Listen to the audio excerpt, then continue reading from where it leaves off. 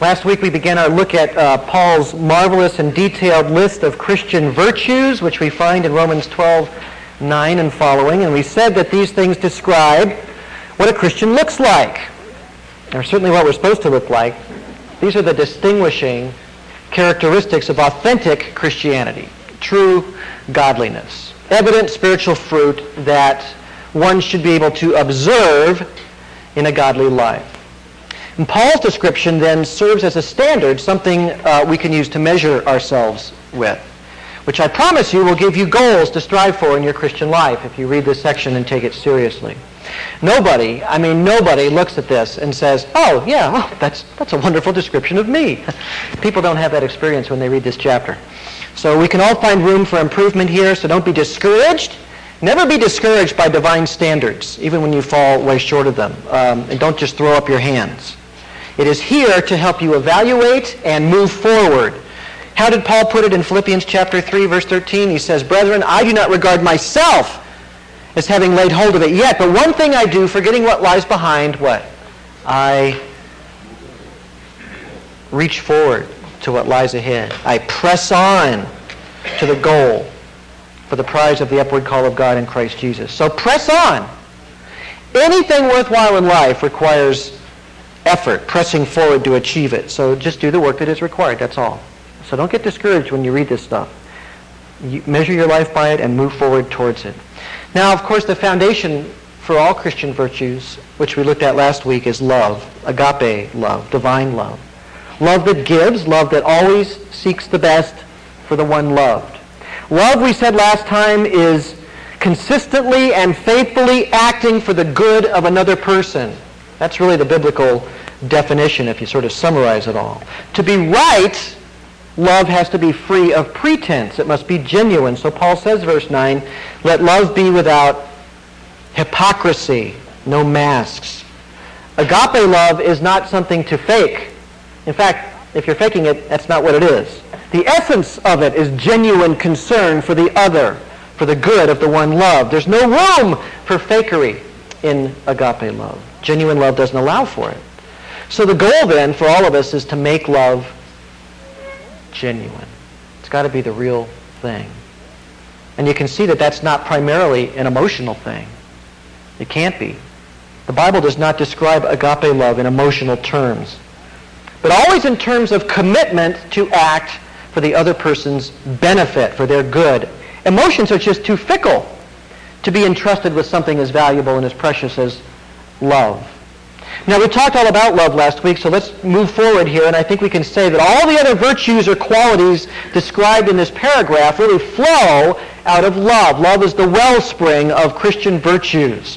And immediately following the admonition to let love be without hypocrisy, Paul immediately takes us into the area of moral decision-making. Verse 9, the second half, he says, "Abhor what is evil and cling to what is good." Abhor what is evil, cling to what is good. This is not only a godly perspective, always. It is a correction for those who let love slide. There's a tendency when we love people to let it slide into a sentimentality that ignores right and wrong. And it's interesting in Scripture how often love is immediately followed with admonitions to truth or moral principle. So right away, when he says, "Let love be without hypocrisy," he says, "Abhor what is evil, cling to what is good," because you don't want love to slip into a mode where suddenly, because you love someone, you approve of immorality or wickedness in any way, shape, or form. It's not okay to sin because we love someone. You have to find that very core and important balance there. And Jesus, of course, is our perfect model. Jesus loves sinners. During his ministry, he reached out to wicked people. He blessed them. He dined with them. He did them favors. He treated them with the respect that is due to all who are made in the image of God. That's love. But he never compromised on sin, ever. He didn't pretend that sin was okay or understandable or, well, in your circumstances, I can really see why this might be something you need to be involved with. He loved sinners as sinners, which means he loved them as people that needed salvation, that needed repentance. And he always brought that to bear in every situation. But he didn't withhold love, which is the commitment to the good of others, right? He labored to do what is best for sinners. And what's the best thing you can do for a sinner? Restore them to God, right? Bring them the gospel, the good news. That's the best thing for anyone, is to be restored in a right relationship with God. That's the very best thing. And that's what Jesus sought to do. So love is never inconsistent with zeal for holiness. They belong together, not when love and holiness are understood biblically. So in Romans 12:10, the sentence after love is about having the mind of God as regards as good and evil. Abhor what is evil, cling to what is good. Abhor is not a word I hear very often in daily conversation. It's not a word people use a lot anymore. As our language keeps getting simpler and simpler, you lose good words like that, but abhor has a very good meaning. It means not just don't like it or sort of stay away from it. To abhor something is to be grossed out by it. Yeah, that's an official way to say it. It means to regard with horror, to shrink away from, to detest. Think of the most revolting, awful, gross thing you've ever seen, something that makes you recoil with disgust, and that is how you should regard evil. Evil is not something you play with. It's not an alternative lifestyle. It's not a foible. I like that word foible. It sounds so innocent. You know, I have these foibles. It's not an amusing weakness. It is rebellion against our Creator, a holy and just God, our good Creator, the living God. Evil is rebellion against Him. And about Him, the Bible says, God is light, and in Him there is no darkness at all. We have to have God's perspective on sin. That's really what He's saying, which is to abhor it. God detests evil. It says in the Old Testament, God's eyes are too pure to approve of evil, and that's exactly the attitude we're supposed to have. And when we find that we do not abhor it, we know we have some work to do, right? We're not where we should be. If sin, any kinds of sin, is a little thing to us, if it's small to us, then something's wrong with us. We need to do some soul work. Arthur Pink, the old Calvinist theologian, he tried to put sin in perspective with these words. He said, we may take a survey of everything in and on the earth, and we cannot find anything so vile as sin. The basest and most contemptible thing in this world has some degree of worth in it, as being the workmanship of God. But sin and its foul streams have not the least part of worth in them. Sin is wholly evil, without the least mixture of good, vileness in the abstract. Its heinousness appears in its author, and he quotes 1 John 3:8, he that committeth sin is of the devil, for the devil sinneth from the beginning. Sin is his trade, and he practices it incessantly. Sin's enormity is seen in what it has done to man. It has completely ruined his nature and brought him under the curse of God. Sin is the source of all our miseries. All unrighteousness and wretchedness are its fruits. There is no distress of the mind, no anguish of the heart, no pain of the body, but is due to sin. All the miseries which mankind groans under are to be ascribed to sin. It is the cause of all penalty.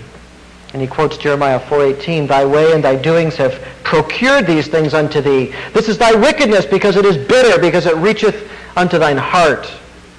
Had there been no sin, there would have been no wars, no national calamities, no prisons, no hospitals, no insane asylums, no cemeteries. Yet, he asks, who lays these things to heart? Who really takes it as seriously as it is? Some of the imagery in the Bible used to describe sin include things like a rotting corpse, or a gangrenous limb, or putrefying sores, or dung, or dog vomit in Peter. Talks about it like that. You know, I saw a dog when I was a little kid throw up under a bed. And then I wasn't prepared for what followed when he started to eat it again. I mean, that just really did me in. And so when I think of revulsion and vileness, you guys are moving a lot. And when I think of something that's revolting, I mean, I flash back to when I was about 6 at my neighbor's house and watched that dog lick up his own vomit under the bed. I mean, it was like, that was pretty horrifying to me. But the stench of an open grave, Romans chapter 3 describes. Those are images, just images to give us some idea of the revulsion of sin and what it should be, what it is to God. Why is there yucky things in the world? Maybe to give us a flavor of what detesting something is, so that we know. Conversely, he says we should cling to what is good. You know, clinging to dog vomit is not a great thing to do, but clinging to what is good, that makes sense. That's something good about that. We live in a day when there's so much corruption blended with what should be wholesome.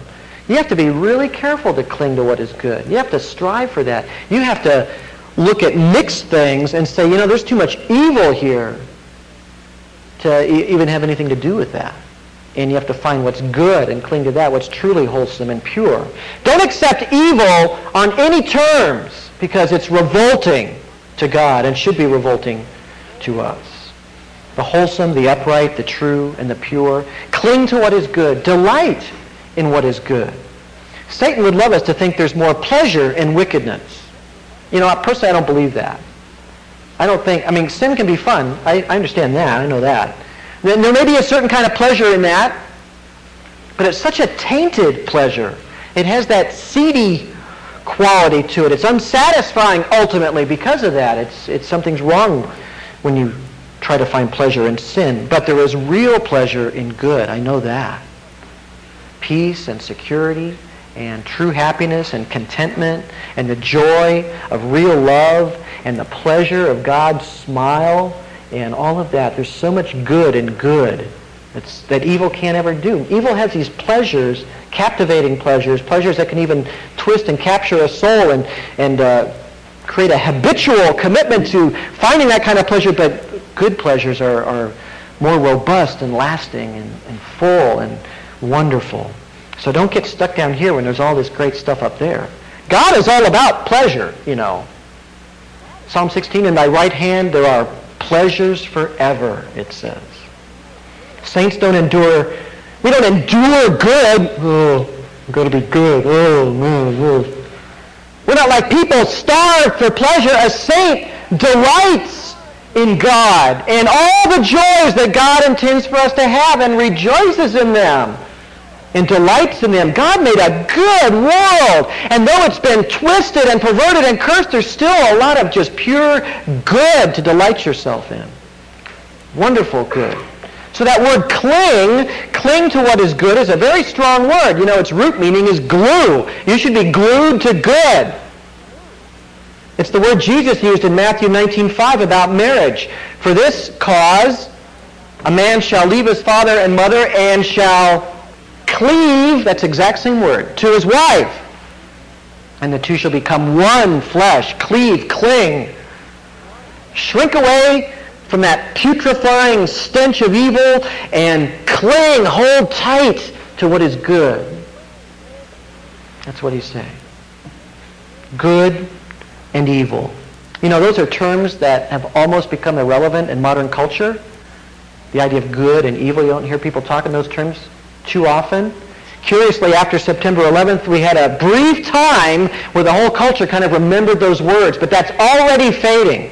And there's already biological explanations and psychological explanations, and this whole different mode has come in to interpret the events and what people are going through and what was done and why it was done and all of that. But it's really hard to explain a bin Laden in psychological and biological terms only without thinking in terms of evil. When you see that video of him sitting there smiling and laughing about how some of the guys on the planes didn't even know they were giving their lives. They thought they were hijacking them somewhere or something. And he thinks that's kind of funny how he got these guys to get killed. I mean, that's evil. But already, like I said, that's fading away. The reality is that good and evil are categories of thought and relating to the world that have been divinely built into us. Every human being thinks in moral terms, right and wrong. Even people that claim not to believe in right and wrong are passionate about right and wrong. Just try plagiarizing from their books and see what happens. They have a visceral, that's wrong, reaction to that kind of thing. Steal something from their house. See how they oh, I see, well, it was a mere biological event that occurred over there. Somebody had a certain bend. It doesn't work like that. They get angry because wrong has been done. Or they get angry about some political thing or whatever, right and wrong. They talk in those terms even when they don't believe in them because they're built that way. We all are.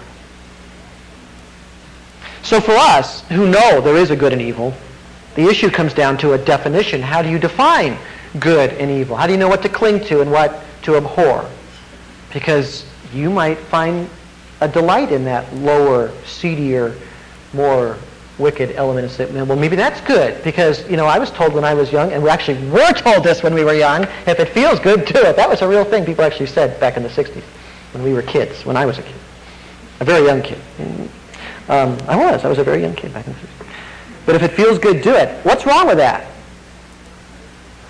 Well, some people feel good about cruelty and oppression and murder, right? They really find their kicks that way. So that can't be the ultimate arbiter of what is right or wrong or good or evil. How about the old, as long as it doesn't hurt anybody, it's good. See, that's the cover. When you say it feels good, do it. They say, what about people that enjoy murdering people? Well, then the response to that, if you're a proper pagan, is to say, well, as long as I don't hurt anybody, then it's good. People who say that usually mean, when they say hurt, they mean like causing someone to bleed or removing a limb from their body or sending them to the hospital. That's what they mean by hurt. As long as I don't damage someone's body, that's what they mean by that. They define hurt very narrowly. What about wounded hearts for people? Is that hurting somebody? What about crushing the spirit? What about hurts on the inside? What about robbing someone of their innocence? What about destroying their joy? What about corrupting their wholesomeness or their better qualities? What about the loss of spiritual life or benefit for somebody? Is that hurting them? See, hurts come in many, many forms. And we've all hurt people many, many times. People can have their hearts twisted and not even know it. You can take somebody and twist them and bend them towards bad things, and they're not even aware that that's what happened to them. So I didn't hurt them. They like what they're doing, but I've hurt them enormously. See, there's all kinds of ways to hurt people. In fact, that might be the worst kind of hurt, is to corrupt somebody and them not know it. Most of our man-made morality is just a justification for our own desires when we say things like that. As long as I don't hurt anybody. What about God? What if he is hurt by something we do? What does Paul say in Ephesians? Do not grieve the Holy Spirit of God. What if it hurts him? Does that matter? Surely to hurt God would be the gravest sin. So, as a Christian, our only valid, certain understanding of good and evil has to come not from ourselves, but from God himself. Has to be that. Has to be something outside of us, above us. He made us. He knows us. He sees motives and desires even when we don't, when we cover them up even to our own selves. He sees every consequence of every act of ours, even when we don't. So he has to be the determiner of what is good and what is evil. So our job then is what?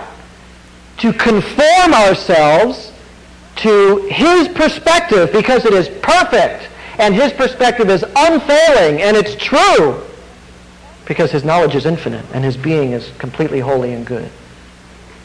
So God defines good and evil. So if you go back to Romans chapter 12, verse 2, remember what it said?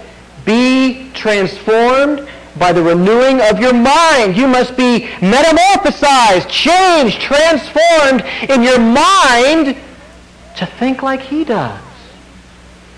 That is, in conformity with his wisdom and his truth.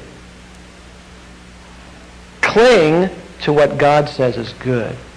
In another interesting place, that word cling appears, speaks eloquently to our responsibility before God. It's in Deuteronomy chapter 10. I'm going to read you a kind of a lengthy paragraph, and it comes in sort of at the end, but just follow the flow of what Moses is saying as God revealed it. Deuteronomy 10:12. Now, Israel, what does the Lord your God require from you but to fear the Lord your God, to walk in all his ways, and love him, and to serve the Lord your God with all your heart and with all your soul, and to keep the Lord's commandments and his statutes, which I am commanding you today for your good. That's love. Behold, to the Lord your God belong heaven and the highest heavens, the earth and all that is in it. Yet on your fathers did the Lord set his affection to love them, and he chose their descendants after them, even you, above all peoples, as it is this day. Circumcise then your heart and stiffen your neck no more, for the Lord your God is the God of gods and the Lord of lords, the great, the mighty, and the awesome God, who does not show partiality nor take a bribe. He executes justice for the orphan and the widow, and shows his love for the alien by giving him food and clothing. So show your love for the alien, for you were aliens in the land of Egypt. You shall fear the Lord your God, and shall serve him and cling to him, and you shall swear by his name. He is your praise, and he is your God, who has done these great and awesome things for you, which your eyes have seen. Your fathers went down to Egypt, 70 persons in all, and now the Lord your God has made you as numerous as the stars of heaven. It's a great passage. But there it is. It's in verse 20. You shall fear the Lord your God, you shall serve him, and cling to him. Same word. Cling to what is good. Cling to him. There's no higher good than he is, right? What higher good is there than God? So cling to him and cling to all the things that he says are right. Let's move on in Romans 12 to verse 10. Be devoted to one another in brotherly love. Give preference to one another in honor. Now, verse 10 uses a different Greek word for love than was used earlier when he says, let love be without hypocrisy. Actually, it combines two words together. And I don't want to get all Greek on you. I hate doing that. But it's not agape this time. It's phileo and storge, which is another kind of word for affection or love. In fact, it actually combines these words together. This has the flavor of familial or fraternal brotherly love, the brotherhood. Philostorgai in Philadelphia. That's like loving in the love of the brotherness. You know what I mean? It's like just piling it on. That's the way you do it in ancient language when you want to emphasize something. You pile it on. And that's what he's doing. He's piling on love words. Philadelphia. That's not a city. That's a kind of affection. That's an actual word. That's why they named the city Philadelphia. Who founded Pennsylvania? Very good. Good young man. Lives on the East Coast. William Penn, that's right. And he was a what? A Quaker, right. And he named the city Philadelphia. Right out of the Bible. Right out of this text, maybe. Brotherly love. There's a kind of loyalty and a big-hearted devotion in Philadelphia. I mean, not the city. I mean, the Bible here. Brotherly love. That's what he's talking about. Brotherly love. Phila is love. Adelphia means brother. It's that sort of comrades in arms affection, teammate kind of affection. You know, there's certain settings where bonds of brotherhood are formed and not easily broken. Jonathan and David in the Old Testament are probably the greatest example of that bond of male friendship. The Bible even says it was a love beyond the love that men have for women. It's that guy thing, you know, the way David and Jonathan loved one another. It's different. That guy thing, it's in some ways it's superior. Now, David loved women. In fact, he never loved a woman he didn't marry.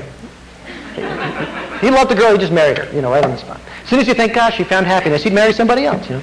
And he had all these wives running around. But, you know, that male thing, the thing he had with Jonathan was, because there's no sexual tension or dimension to it. It's not clouded by romance and gender issues and jealousies. It's friendship, you know, male friendship, brotherhood.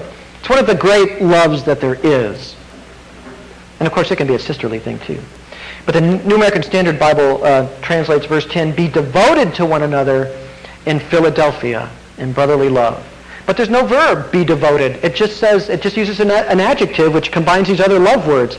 Lovingly affectionate and brotherly love to one another. That's really what it means. It's just piling it on. Now it's talking about primarily church relationships here. This kind of affection should mark us out. This is the sign of Christianity. Deep, genuine affection for one another. Church life is supposed to involve that kind of camaraderie and fraternal bond that is one of the true joys of life. Now that doesn't always happen. in church life or for every individual in a church. It's not always easy to achieve. And if you don't find that being a part of your church experience, you probably need to step out a little more, because I think there's plenty of people around to love you that way. But you need to kind of jump out, be brave, build some relationships. Come to stuff. Get to know people. Because that's the way it's supposed to be. And it doesn't always get to that level of great, profound bonding. But at the minimum, it should mean that when we see other church people, our hearts are warmed. And it's like a pleasure. And it's like, hey, there's my brother. Or hey, there's my sister. That should be the kind of reaction in church life. That's where Paul's getting to here. You know, these are the terms we are called upon to think on with regard to one another. This Philadelphia, brotherly, genuinely brotherly affection. And it goes back to that whole conception of the church we found in verse 5 of chapter 12. So we who are many are one body in Christ and individually members of one another. There's just much more to church than a casual acquaintance. Much more, biblically. Oh, we're both in the PTA. Or, oh, they're in my 4-H club. It's not like that. It's more than that. It's supposed to be more than that in the church. Brothers and sisters, see. One body. Church is not a civic organization. It's not. Church, believe it or not, is a divine appointment. You know, the word church means to be called out. It's people that are called out of the world and divinely appointed and gifted into a fellowship linked by faith and a common devotion and a common adoption by God into his family. That is true of the church universal, all across the world, but it manifests itself in the local church in a very particular way. That local expression of Christ's body where you live and where you worship. That needs to be there. So Paul told Timothy how to regard his congregation. In 1 Timothy 5:1 and 2, he says, how do you deal with people, Timothy? He says, don't rebuke older men. He says, appeal to them as a father. And to younger men as brothers. To older women as mothers. And to younger women as sisters. And then he adds, in all purity. That's the way it's supposed to be. It's family. It's sisterly, brotherly, motherly, fatherly. That's the kind of relationships we're supposed to have. It's not congregant, parishioner. Greetings, parishioner Kevin. How are you today? Well, it's not like that. It's not supposed to be. That's not the attitude. It's not acquaintance. It's brother, sister, mother, father.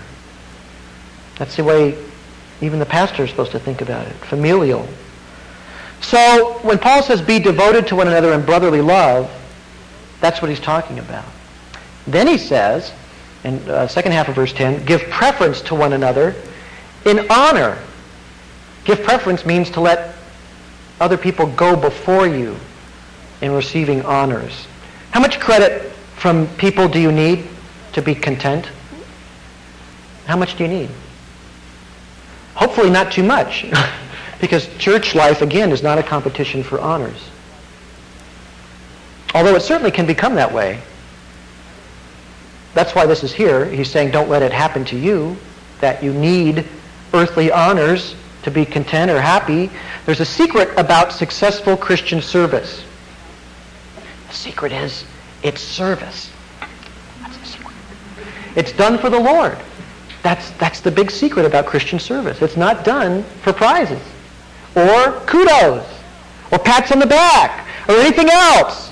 Whether we get earthly recognition or not doesn't matter, because if you believe, you know that God sees. Am I pleasing him? Am I conducting myself in a manner that represents his kingdom? That's what matters. Is God getting my best effort? That's what matters. And honestly, this principle carries over into the secular work world too, because that work is to be done for the Lord as well, right? Colossians 3:22, slaves in all things obey those who are your masters on earth, not with external service as those who merely please men, but with sincerity of heart, fearing the Lord. It is said that, that President Reagan understood really well this principle of giving preference to one another in honor. That's rare in a politician, believe me. Some people in his cabinet tended to be headline grabbers, you know, get out there and do something, and maybe it was something he had the idea for and was promoting and pushing, and they went out there and they were supposed to be his front men representing the president, and they would sort of take credit for it and talk themselves up because they had political plans for their own futures like that. And some of Reagan's more loyal, close people would say, you know what so-and-so's doing? They're taking all the credit for your idea. They're out there for themselves. And Reagan would always say, this is what the inner working people say, yes, let them take credit for it. As long as it gets done. As long as it gets done, let them take credit for it. That is an unusual quality. As long as they are moving our principles forward and succeeding, let them have the credit, he would say. Letting others have the honor before us is an attitude of service. If the president can have a servant's heart, the president can do that if his concern is the national interest and not himself and his own vanity. That's exactly the way it should be with us on a much deeper level even. One of my favorite illustrations of Jesus appears in Luke's gospel. I like it because it's so politically incorrect. Not even according to modern church thinking is this like right. And you never hear about this. You know, it's not one of those common things people talk about because it's so kind of extreme. It doesn't fit in with our self-esteem dominated sort of Christianity. You wonder how the church ever survived all those centuries without using the word self-esteem except as a sin. I mean, you really wonder how we ever got along. But maybe they were busy doing other things in those centuries.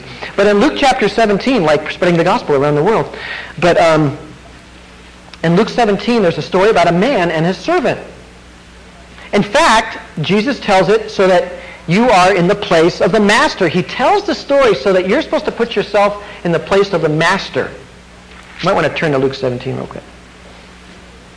The master, you are at home doing masterly things, whatever.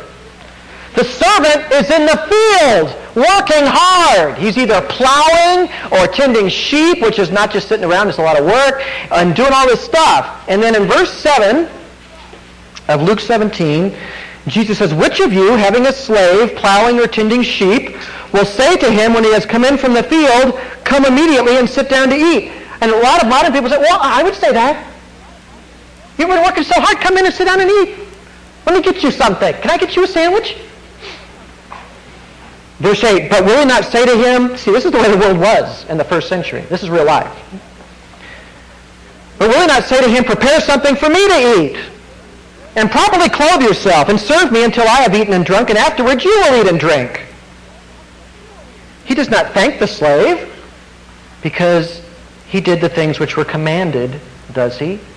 The guy comes in after a hard day's work, and it's dinner time. And the expectation is that the field hand now becomes the house slave. He cleans up, he cooks dinner for me, he serves the master, then he gets to eat himself. And he receives no thanks because that's just what slaves do. That's life in first century Palestine. It gets worse. Jesus expects us to draw an application from this for ourselves. And here's the application. Verse 10. So you too, now you're the slave. When you have done all the things which are commanded you, say, we are unworthy slaves. We have done only that which we ought to have done. If you do everything that God expects you to do, everything, without fail, you should say, I'm an unworthy slave. I've only done what he's asked me to do. That's different. How many 21st century people even understand an attitude like this, let alone have one themselves? And look, I'm all for recognition and encouragement and patting people on the back. But no Christian should need human honor or thank yous for doing the Lord's work. I mean, it's nice to have it. And I like being encouraged just like anybody else likes it. But you know, that's not what it's all about. And if you never get it, it doesn't make any difference. It's what you owe to God, and he will see your service. And he delights to reward people because we're sons, we're not slaves. But our attitude should be as servants and not pouting children. Jesus himself said the Son of Man came not to be served, but to serve and to give his life a ransom for many. So give preference to one another in honor seems mild in comparison with the service of Christ, doesn't it? That's all he's asking us to do. We've done only what we ought to have done. There's a growing cultural movement to sort of dispense with having honors or honoring achievement so that nobody feels left out, Either everybody gets the same prize or nobody should get a prize. You know that whole sort of thing? It's been kind of creeping up on us, and now it's getting even more extreme.